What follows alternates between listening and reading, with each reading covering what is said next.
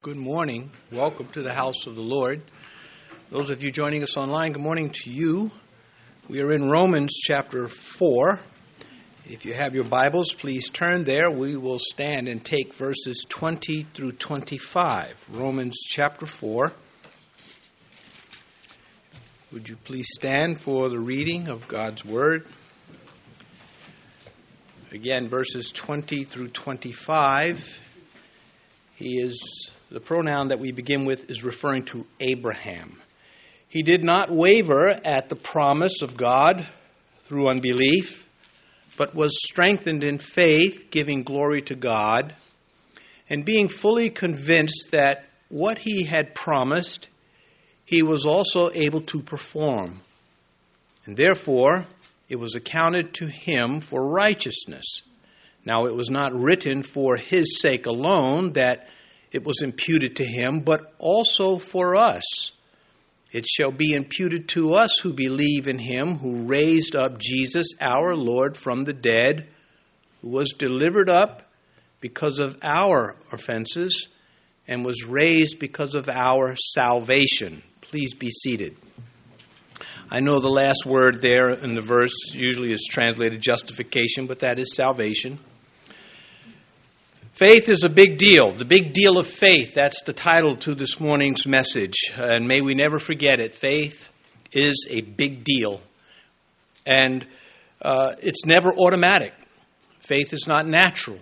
It's not something that is always easy for us. And when it does seem to flow easily, it's because the Holy Spirit's at work. Hebrews 11 tells us, without faith it is impossible to please God, for he who comes to God must believe that he is, and that he is a rewarder of those who diligently seek him. But it doesn't give us a date, does it, when he's going to give us that reward? Because we tend to look for it now. We tend to invest ourselves, to spend ourselves in Christ, and oftentimes we feel unappreciated, passed by. We see those maybe not working as hard, apparently doing better than we are. But the Lord is mindful of all of it, and he will make it right. We look now at verse 13. For the promise that he would be the heir of the world was not to Abraham or to his seed through the law, but through the righteousness of faith.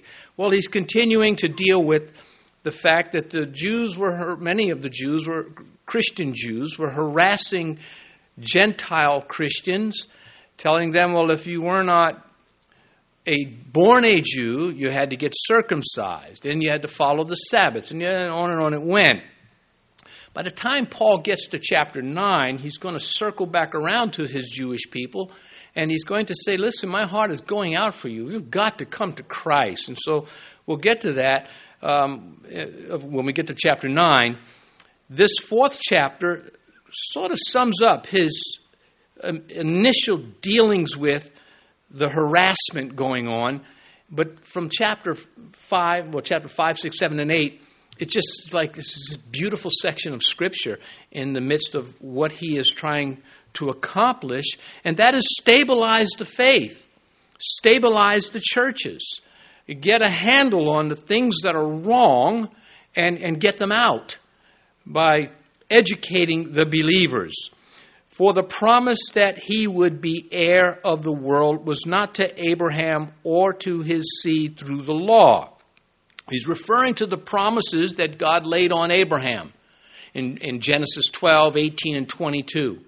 That Abraham would be a blessing to all peoples, that he would receive land, that he would have more descendants than you could ever number. All of this has happened and is happening.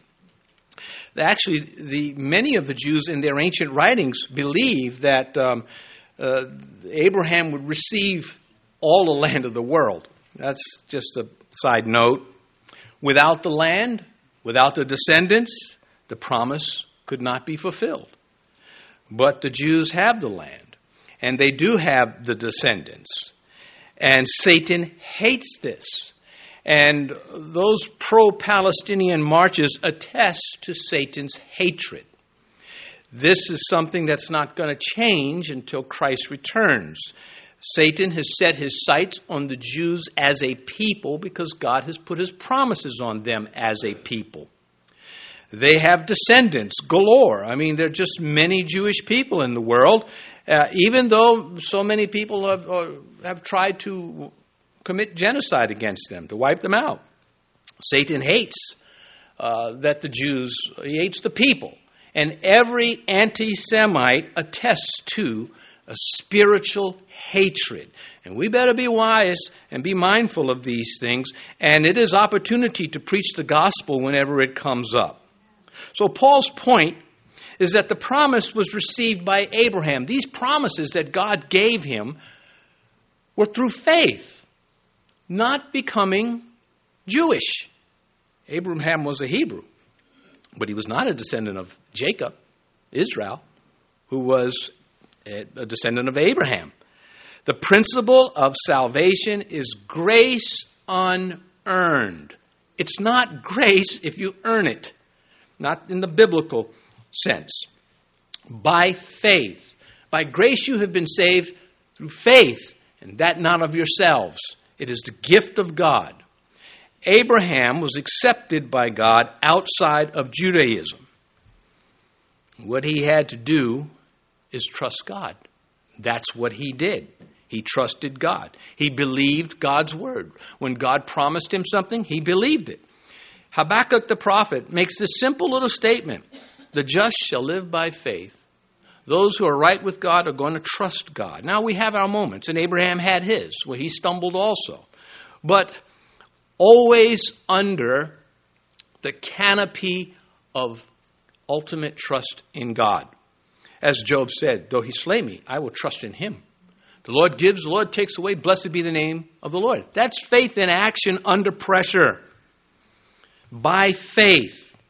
This is found, that statement, by faith, echoing Habakkuk, 40 times in the New Testament.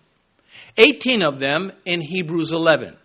And we read, by faith Abraham, by faith Moses, and on and on it goes. The Bible's telling us without faith it's impossible, because faith is a big deal. It's impossible to please God without it. Paul earlier wrote to the Galatians, therefore know that only those who are of the faith are sons of Abraham. Maybe you say, I know all this. This is basic Christianity. Yeah, but do you tell anybody who doesn't know it? There's a need for people to know that faith is a very big deal with God. And if you don't have it, you've had it. And it behooves the individual to explore these things from the Scripture, as Paul points out at the end of this 4th chapter, that these things are recorded and preserved for us today. Our work does not make us acceptable to God. God's work in Christ alone makes us acceptable. We covered that last session. So in this sense, Abraham became the father of the world's spiritual offspring. In this sense. Now, he wasn't the first one to exercise faith, of course. Abel had faith, and Abel, the first man to taste death, and to taste it on behalf of his faith also. Enoch had faith. There certainly were others. Noah. But we're talking about Abraham, because this is directly related to the harassment that was going on, the theological harassment within the church. Romans chapter 4, verse 11, just two verses back from where we started this morning, he says that he might be the father of all those who believe. He's the example in that sense. Abraham is the template, or a template, in Scripture. And for the Jew, that's sort of their starting point as a people. Abraham is, that is. And if we're going to get anywhere with God, it will be through faith in God. We're going to talk. That's what we're going to talk about this morning. We're going to keep peeling back layer after layer, driving it home. Because I think we lose sight of this sometimes, many times. To just trust God and to be satisfied. To be content. Very difficult if you take your eyes off the Lord. Verse 14, for if those who are of the law are heirs, faith is made void, and the promise made of no effect. Well, if being born under Mosaic law saves the soul, who needs faith? I was born a Jew. I don't have to have faith, if by that wrong law, the erroneous logic. When in John chapter 1, John deals with, and John writes years after the Roman letter, but he covers this in the very first chapter. Wanting to read it all, much of it, we'll just have to settle for verse 13. It's not those who were born, not of blood, nor of the will of the flesh, nor of the will of man, but of God, by faith, which brings us to repentance, which brings us to service. Born, not of blood. You're just not, okay, I was born into a Christian home, therefore I'm going to heaven. Yeah, that's not true. You might be going to heaven, but it won't be because you're born in a Christian home. That might help you get there in that it exposes you to the truth of God. It gives you the light and a head start. What are you going to do with the head start, Christian? Born in a Christian home? What are you going to do with that? That is an advantage. A lot of them throw it away. And we don't take that kind of stuff lightly. We war over that on our knees. And you get to heaven, you'll find a lot of people, if we could say heaven's going to be this way to some degree, there are going to be a lot of people there who will say, I got to heaven because people were praying for me. That happened to me. There's no way I was going to heaven. There were people praying for me. And I didn't know it. And if I knew it, I'd probably have something nasty to say about it. God hid that from me. But he did not hide my salvation from me. It took years. And a lot of heartache on those who were praying. Well, the reason God rejects our trust in our good deeds, earning our way into heaven, is that to offer deeds to God, our good deeds, instead of receiving his son's sacrifice, belittles the death of Christ. It mocks the death of Christ. It says, you did not need to die for me. I can make myself acceptable without you. I don't need your blood. It's kind of what Cain was saying. It is what Cain was saying. It is a story of Cain and Abel. Cain hated Abel. He came to hate his brother because his brother was accepted and he was rejected. How dare you reject me? As hard as I work in those fields, as beautiful a fruit basket as I brought, all he does is go out there with the sheep, and then he comes in and gets blessed. And as Cain killed Abel, so the flesh tries to kill the spiritual nature in us also, by making grace of no effect. Grace is useless. I can just do good. God will be impressed with this. He's not. God is impressed with what he has done. And he receives us when we receive what he has done in the cross. Verse 15, because the law brings about wrath, for where there is no law, there is no transgression. Well, the bottom line, he said, if God didn't tell you what was wrong, then there'd be no problem. Everybody could just do whatever you want to do. But he has told us what's wrong. And we can't keep from doing what's wrong. Having a nature beyond my absolute control, we cannot fully obey God. Now, the little bit we can obey goes a long way.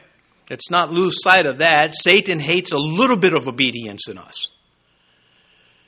A single act of disobedience is sin. One act. That's all it takes to damn the soul. That's all it takes to prove that heaven says, you don't belong here. Sin is a violation of God's will and calls for justice. That's part of the law.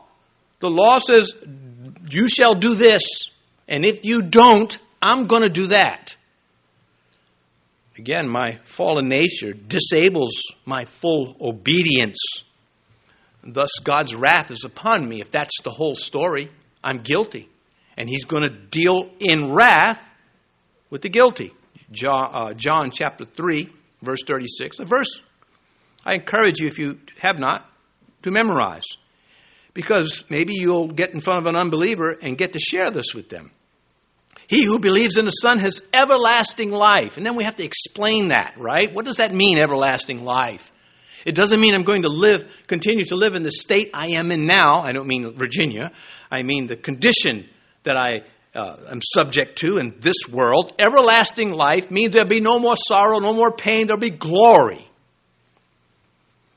Then he says, repeating it, he who believes in the Son has everlasting life, and he who does not believe the Son shall not see life, but the wrath of God abides on him. Jesus said these words.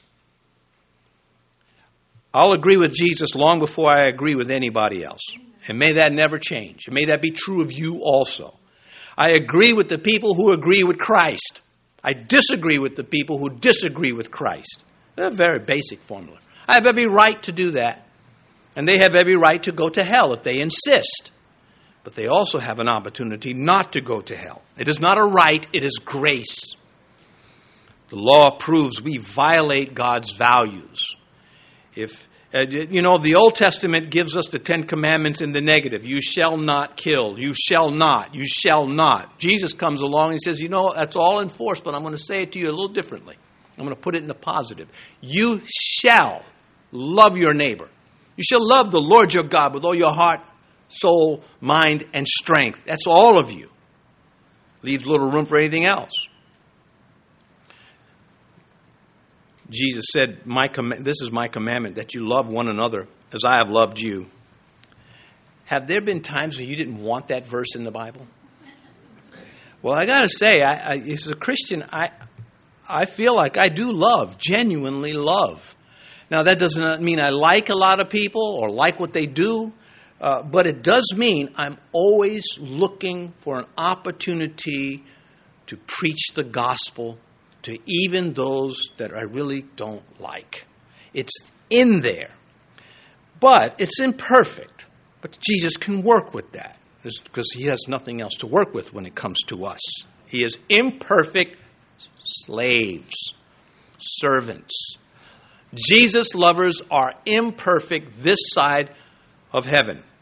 Peter, the great apostle, came to realize that he did not have perfect love. He thought he did. I'll die for you.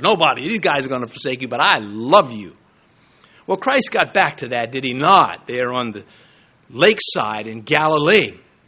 He said to him, Peter, do you agape me? That's the highest form of love we get out of the New Testament. When the New Testament says God is love, it uses that Greek word agape.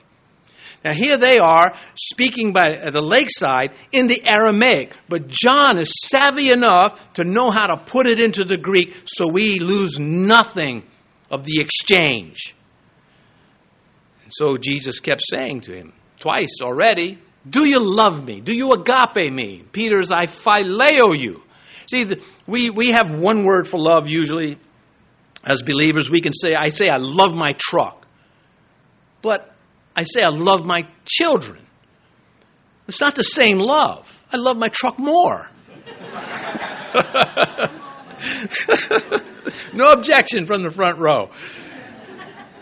Of course, we love our children more than other things, than chocolate or whatever. Well, the Greek helps them with that. They use different Greek words for love. They use for family love, they use stroge. They for erotic love, good or bad, eros. For the love of things, a passion for things, phileo. When you get a PhD, it's a doctor of philosophy. That word philosophy comes from the Greek word phileo. They love that discipline, so much so that they invested so many years of their life reaching that standard. Well, or that level. But agape. So when Jesus said to him, Simon Peter, do you love me? Do you agape me? Peter said, I can't get that high. I have passion for you, Lord. I want to say agape, but I can't. So what I'm trying to draw out is just our imperfections. What does Christ do when he deals with him with this? He sends him to be a preacher, a pastor of the sheep. So let's take it, John 21:17. He said to him a third time, Simon, son of Jonas. So there'd be no mistake. Singling him out. Do you phileo me? So now Jesus downsizes his question. Peter was grieved because he said to him a third time. St. Peter's in agony. He wants to pull the fire alarm or somebody get him out of this moment. He was for a third time, do you phileo me? And he said to him, Lord, you know all things. You know that I phileo you. Jesus said to him, feed my sheep. That's what I need. I need your head in it. I don't need your best because your best is not good enough. I need you to love. I need you to be aggressive in serving me. Because who needs a savior? To die for sinners if sinners can find another way to heaven. Nobody needs that kind of a savior that would die if there were some other way. The entire concept of earning salvation mocks the death of Christ. We are inferior. We can't love him like we want, but we can love him enough. And that's what Paul is trying to say. Abraham wasn't perfect, but he was good enough by faith. That's what got that relationship between he and God. Well, he says here in verse 15, for where there is no law, there is no transgression. Well, God's law draws the line. I covered that already. By nature, I am a sinner, original sin. If I had died in the womb, I would still have been a sinner. It would not have been, well, one day he might sin. It would have been no question. He's going to sin because we're not sinners because we sin. We sin because we're sinners. I think I said that right. If not, you can fix it. It's not that hard. Anyhow, trespass is the act of the sin. It's carrying it out, crossing the line. Iniquity is the sum total of the two. David said, I was born in iniquity. Everything about me is not right because of sin. Verse 16, therefore it is of faith that it might be according to grace, so that the promise might be sure to all the seed, not only to those who are of the law, but also to those who are of the faith of Abraham, who is the father of us all. Well, there's a lot of heads spinning around in circles when they heard that the Gentiles have Abraham as a father too. No, he's just for the Jews, they would have protested. And that's what he's trying to fix there in the church. Faith links us to grace. Without faith, there's not going to be the grace. That undeserved kindness towards us again. You might have to explain that to an unbeliever. Let me tell you what grace is theologically from the Bible. Because you could have the grace of a ballerina. This is the grace of a quarterback in the pocket. I mean, it's just such great. If you've watched all these big guys knocking each other around. This guy's cool as a cucumber, looking down the field, and he throws the ball and makes a touchdown. That's grace too, but that's not biblical grace. Biblical grace is not. It goes beyond poise. It is undeserved kindness. Now we use a heart as an image of love. But it is the hands lifted to God that are the image of faith. Lamentations. This is Jeremiah. Jeremiah, the prophet, just devastated at the loss of his beloved Jerusalem. And he writes about it to just a cathartic, his heart just pouring out. And he says in Lamentations 3, verse 41, so he's fighting. It's a fight of faith. Let us lift our hearts and hands to God in heaven. Psalm 134, lift up your hands in the sanctuary and bless the Lord. The hands, they are that emblem of faith reaching up to God. As a little child, you have a little child like 2 years old and they reach up to be picked up. It's so beautiful, so wonderful, right? Well, that's what happens when we're holding our arms up. We're asking God to pick us up too. It's all love. It's all trust. And those uncertain about their salvation, they're uncertain because they're not looking at the finished work of Christ and they're not resolving to leave it there. They're looking at the cross and I'm going to leave it there. And then when they turn to walk away to go do things, they take away the faith with them. It's hard. It's a fight for some. Jesus in John 19 said at the end of his life, he said, it's finished. The salvation process is complete. No one's going to add to this. No one's going to take away from it. Then he released his humanity. He dismissed his humanity. Father, into your hands I commend my spirit.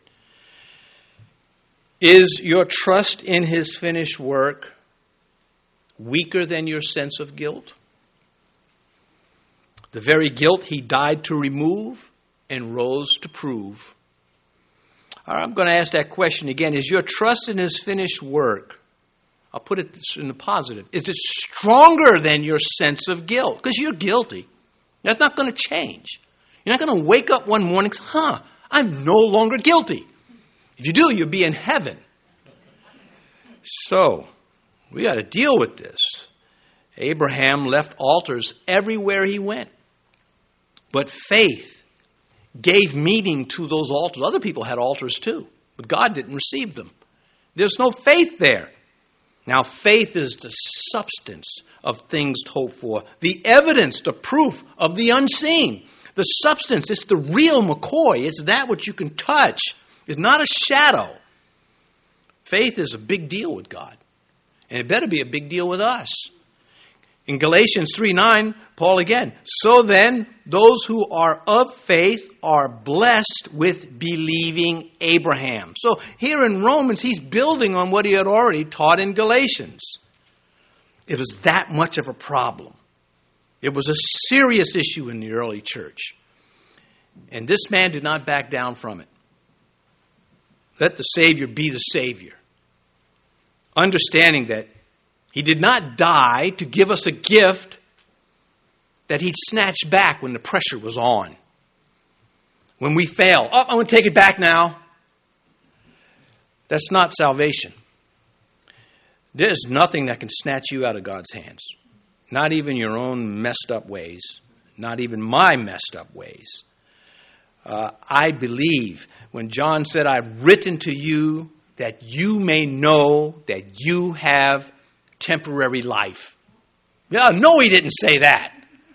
It's eternal life. I've written to you so you can go out with a robust faith, because if you don't, if you've got this wishy-washy faith, you're not stable. You're tossed to and fro. And if it's not by every wind of doctrine, it's by every mistake you make. How useful can you be long term? How are you going to make the long haul of faith? And it is a long haul.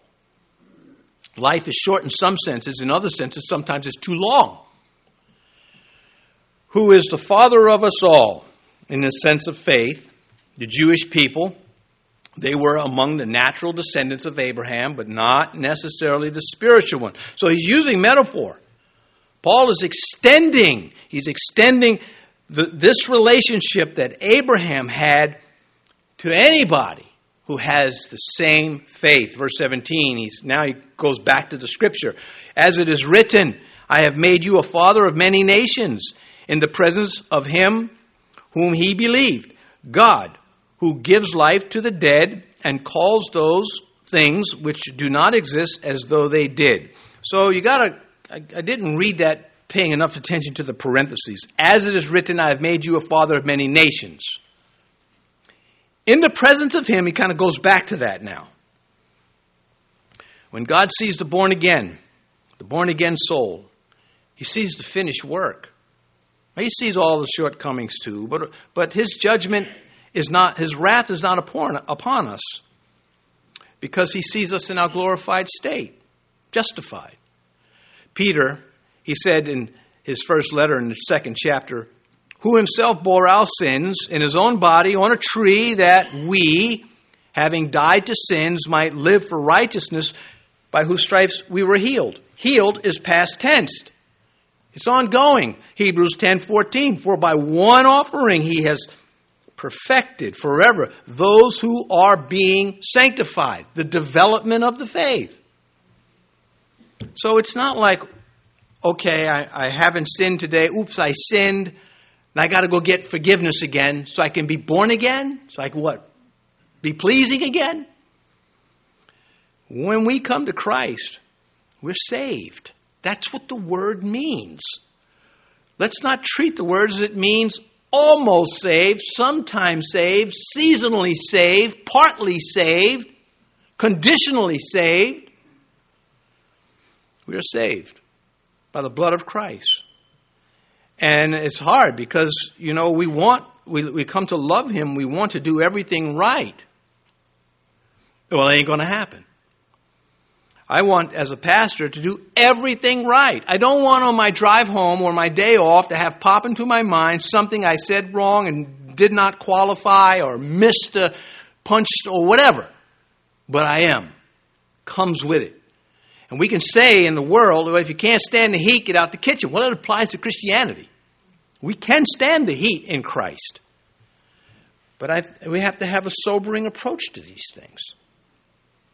And once we have a sobering approach and we begin to understand how profound this grace is, love only increases. Devotion increases. Determination increases. Resolve strengthens. They become that mighty fortress.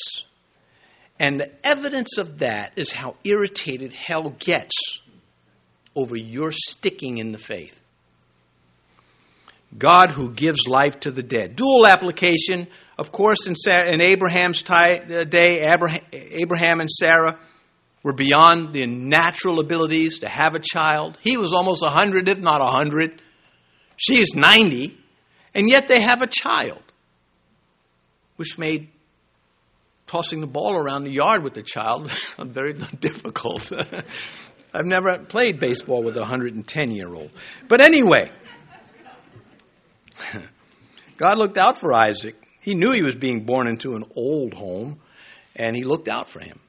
And Isaac is one of my favorites in the Scripture. Talk about a peacemaker, a person that just did not strive, and was a hard worker, a well digger, a beautiful character. He is sort of, he's between Abraham and Jacob, and you sort of can miss things with him. But if you read that life of Isaac there in Genesis, you'll find there's a lot of rich information about his character that would make you hopefully a little envious in a righteous way. Anyway, the first meaning, Abraham and Sarah. The second is the resurrection. Of course, God who gives life to the dead.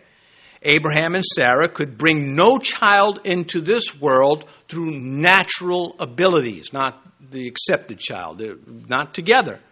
Abraham and Hagar was a disaster. It's a disaster to this day. It is the mistake that keeps being a mistake. But neither can we be brought into heaven by natural means. Abraham and Sarah could not have a child by natural means. You can't get into heaven by natural means. That's the point, some of the points that he's making here. Faith is that element that changes everything. So, Ephesians chapter 2, verse 1. And you he made alive, who were dead in trespasses and sin. Yeah, I'm talking to you. That's when you read, and you, that's what it's saying. Don't act like it's the guy in back of you and it doesn't apply to you. The question that was good to ask sometimes, do you believe God loves your neighbor? Well, maybe that's too close. Maybe, do you believe God loves your friend's neighbor? Well, I think all Christians would say, yeah, God is love. He loves people. He doesn't like what they do, but he loves them, and the cross is a testimony to that. Well, do you believe God loves you? See, that's making the faith real. Don't play this game where you've got the antidote, but it doesn't work on you. If it doesn't work on you, then you don't have it. It works on you too. And you look at as a pastor, you say to somebody who's come in and their life's a mess because they've been in sin, and you say, "Look, God loves you; He's going to forgive you. You got to work at fixing, cleaning this up." Well, what about you, pastor? When you mess up, do you think God still loves you? Yeah, I do. By faith, I do.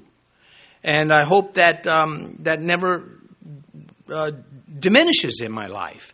And I hope it increases. It actually increases. It's something very beautiful about laying hold of the faith with that blessed assurance. I guess, one of the best pictures of going at your faith, I think, in Scripture, is when David went after Goliath. He ran to Goliath. He's like, let's get this done. I got things to do. I got raisin cakes in that cart. I've got stuff. And he just, I'm going to kill you, take your head, and then go about my business. And only I'll keep the head for 3 days. Till the flies became unbearable. Anyway, verse 18. Who contrary to hope, in hope believed, so that he became the father of many nations, according to what was spoken, so shall your descendants be. That's what God said to Abraham in Genesis 15:5. So shall your descendants be. Let's read it. Then he brought him outside and said, look now toward heaven and count the stars if you are able to number them. And he said to him, so shall your descendants be. God said to Abraham, like these stars. When I was in Israel, I asked the tour guide, is there any place we can go where we can get a good look at the sky? I want to see what Abraham saw. He looked at me like I was crazy. He did. It's like okay, well, you're not a student of the word, so I get it, and I'm not going to break it down to you because, you already ruined it with your carnal self. So I took a picture of him and made a dartboard out. No, I did not. All right. So, anyway, Abraham saw beyond the natural because of God. And that's what faith sees the natural, then it sees beyond the natural. And takes the two and puts them together. The big deal in Abraham's life was faith, not ritual, not circumcision, not Sabbath, not diet.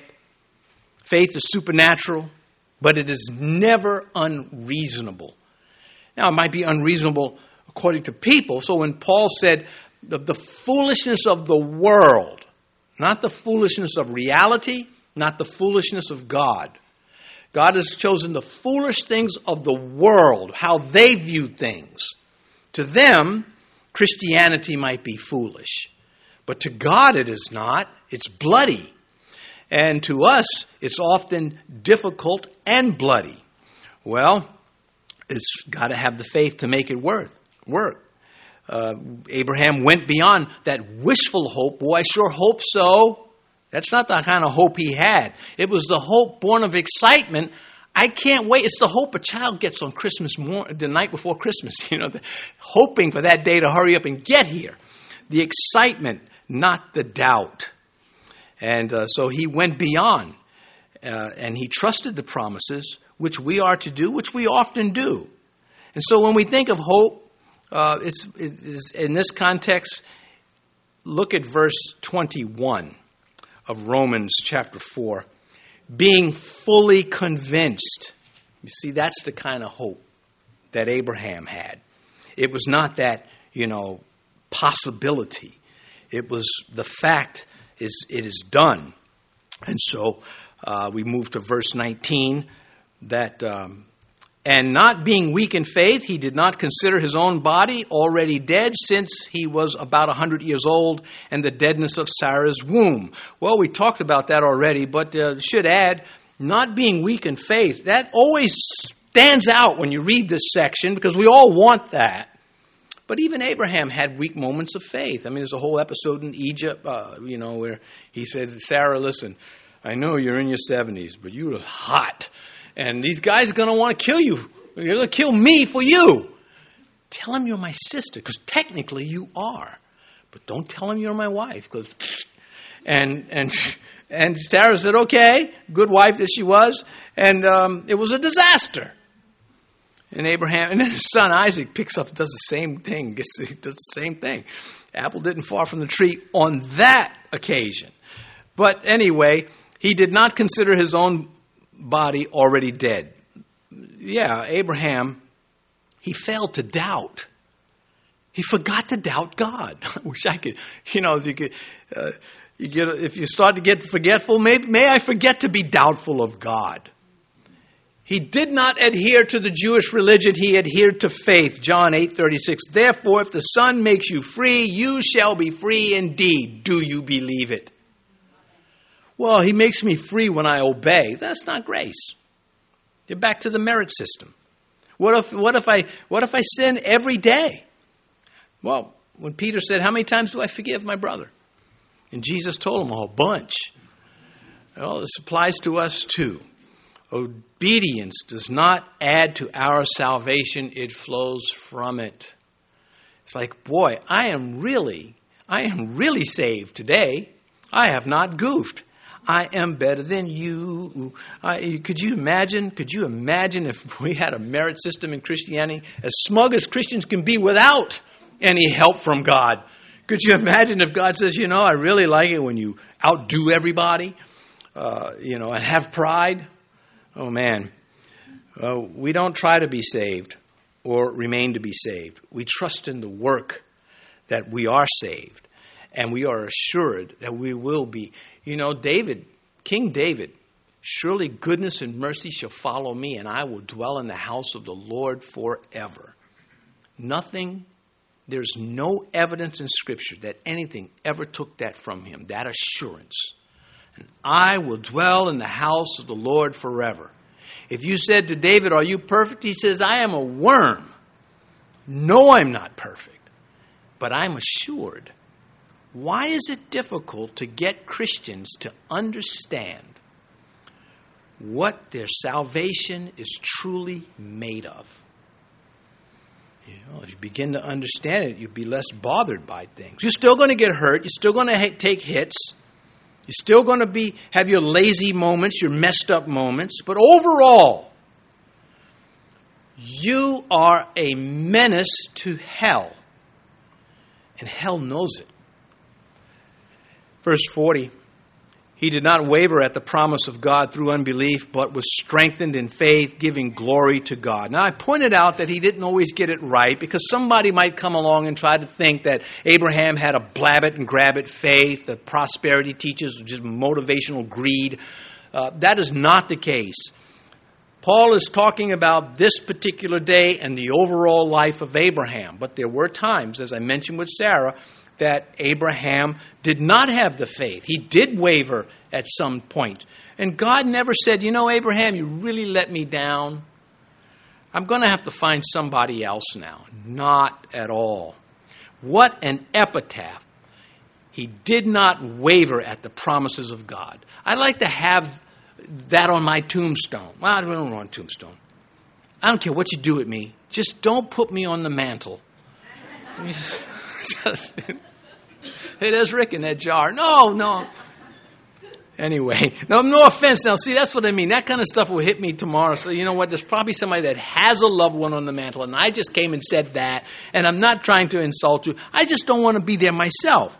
It's okay if you do. It's not a sin. Well, I got out of that one. Coming back to this, so someone would say, no, you didn't. I'll see you at the greeting line, punk. Shoelaces untied, Pastor, huh? Boom. Oh, yeah. All right. Anyway, there's a picture of Abraham that I wish an artist would grab hold of. I don't mean the weird Picasso-type artists, because they were that close, man. You had almost a good picture. Then you put these lines in it. Anyway, there's a picture of Abraham's faith that I love in that 15th chapter, where he beats away the vultures of doubt. He makes this altar for God, and he's waiting on the Lord. And the Lord is just not showing up right away. And the vultures are like, you know what, I can eat that.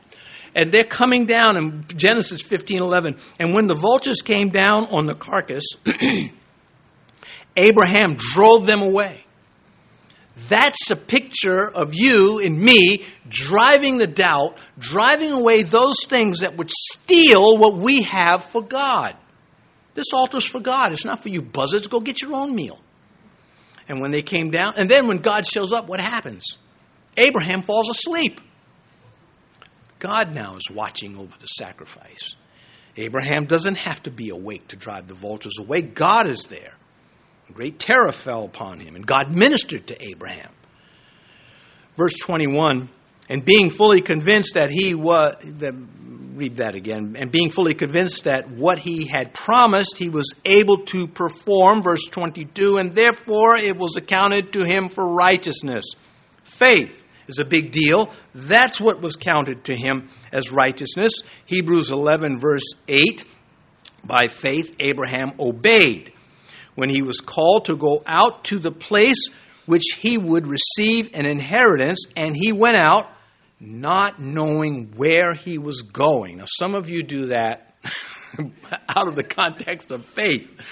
But in the context of faith, he was told to get away from his family, and he did it.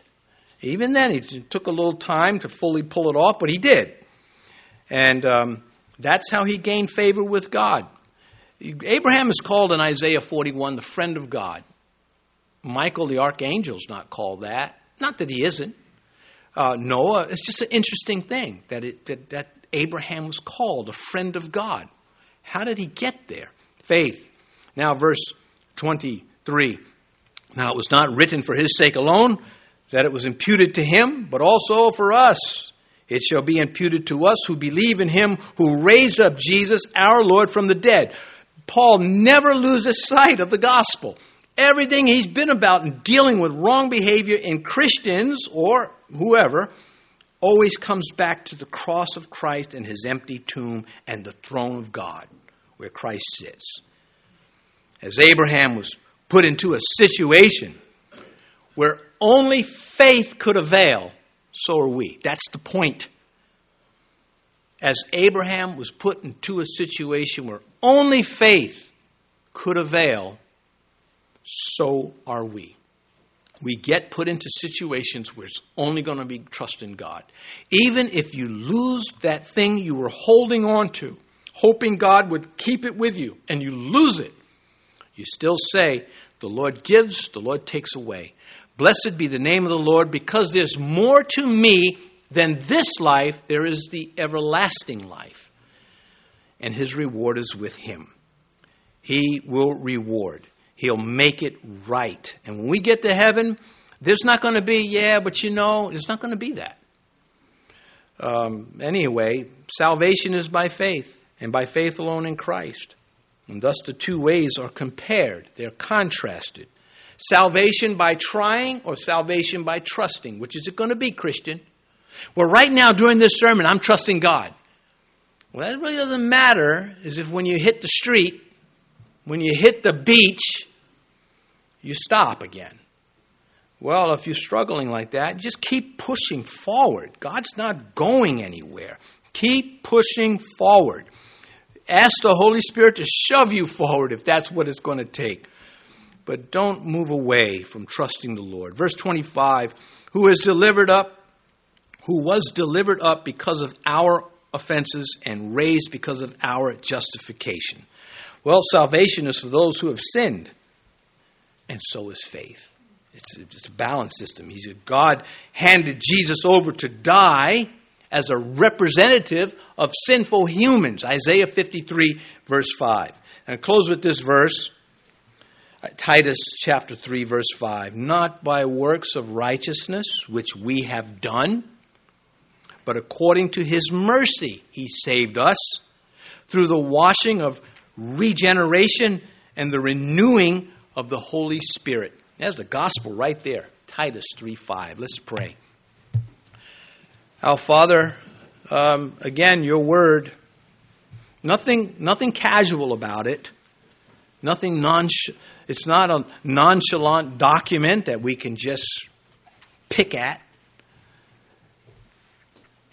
It is that which draws us, invites us, challenges us, sets us straight. And the whole time is loving us. What you have to say to us from your scripture is love. And we who believe are so grateful that you have put in place this plan of salvation to rescue us from ourselves. If you've been listening or watching online or listening online, or you're here in the church and you've not opened your heart to Christ, you have a chance to receive him. You're not going to get to heaven any other way. And if you believe that you will, you have no basis for that. You're making it up, or you're following someone else who's made it up. It's man-born. It's idolatry. But the truth is that you are a sinner, and you know it. And you need a Savior, and you've got to face it, or miss out and have no Savior, and the wrath of God be upon you. But if you'd like to have the love of Christ upon you instead of the wrath, then come. Open your heart to him. Invite him in. Tell the truth about yourself. Say, Lord Jesus, I am a sinner. I have broken your commandments, and I ask you to forgive me right here, right now, and that I would be from this day forward not only forgiven, but your child, that you would be my Savior and my Lord. I give my life to you, and may I never take it back. Now, Father, if anyone has made this prayer this morning, when they are invited, may they come forward, admit it, share it, and may the blessings stand. These things we commit to your hands in Jesus' name. Amen.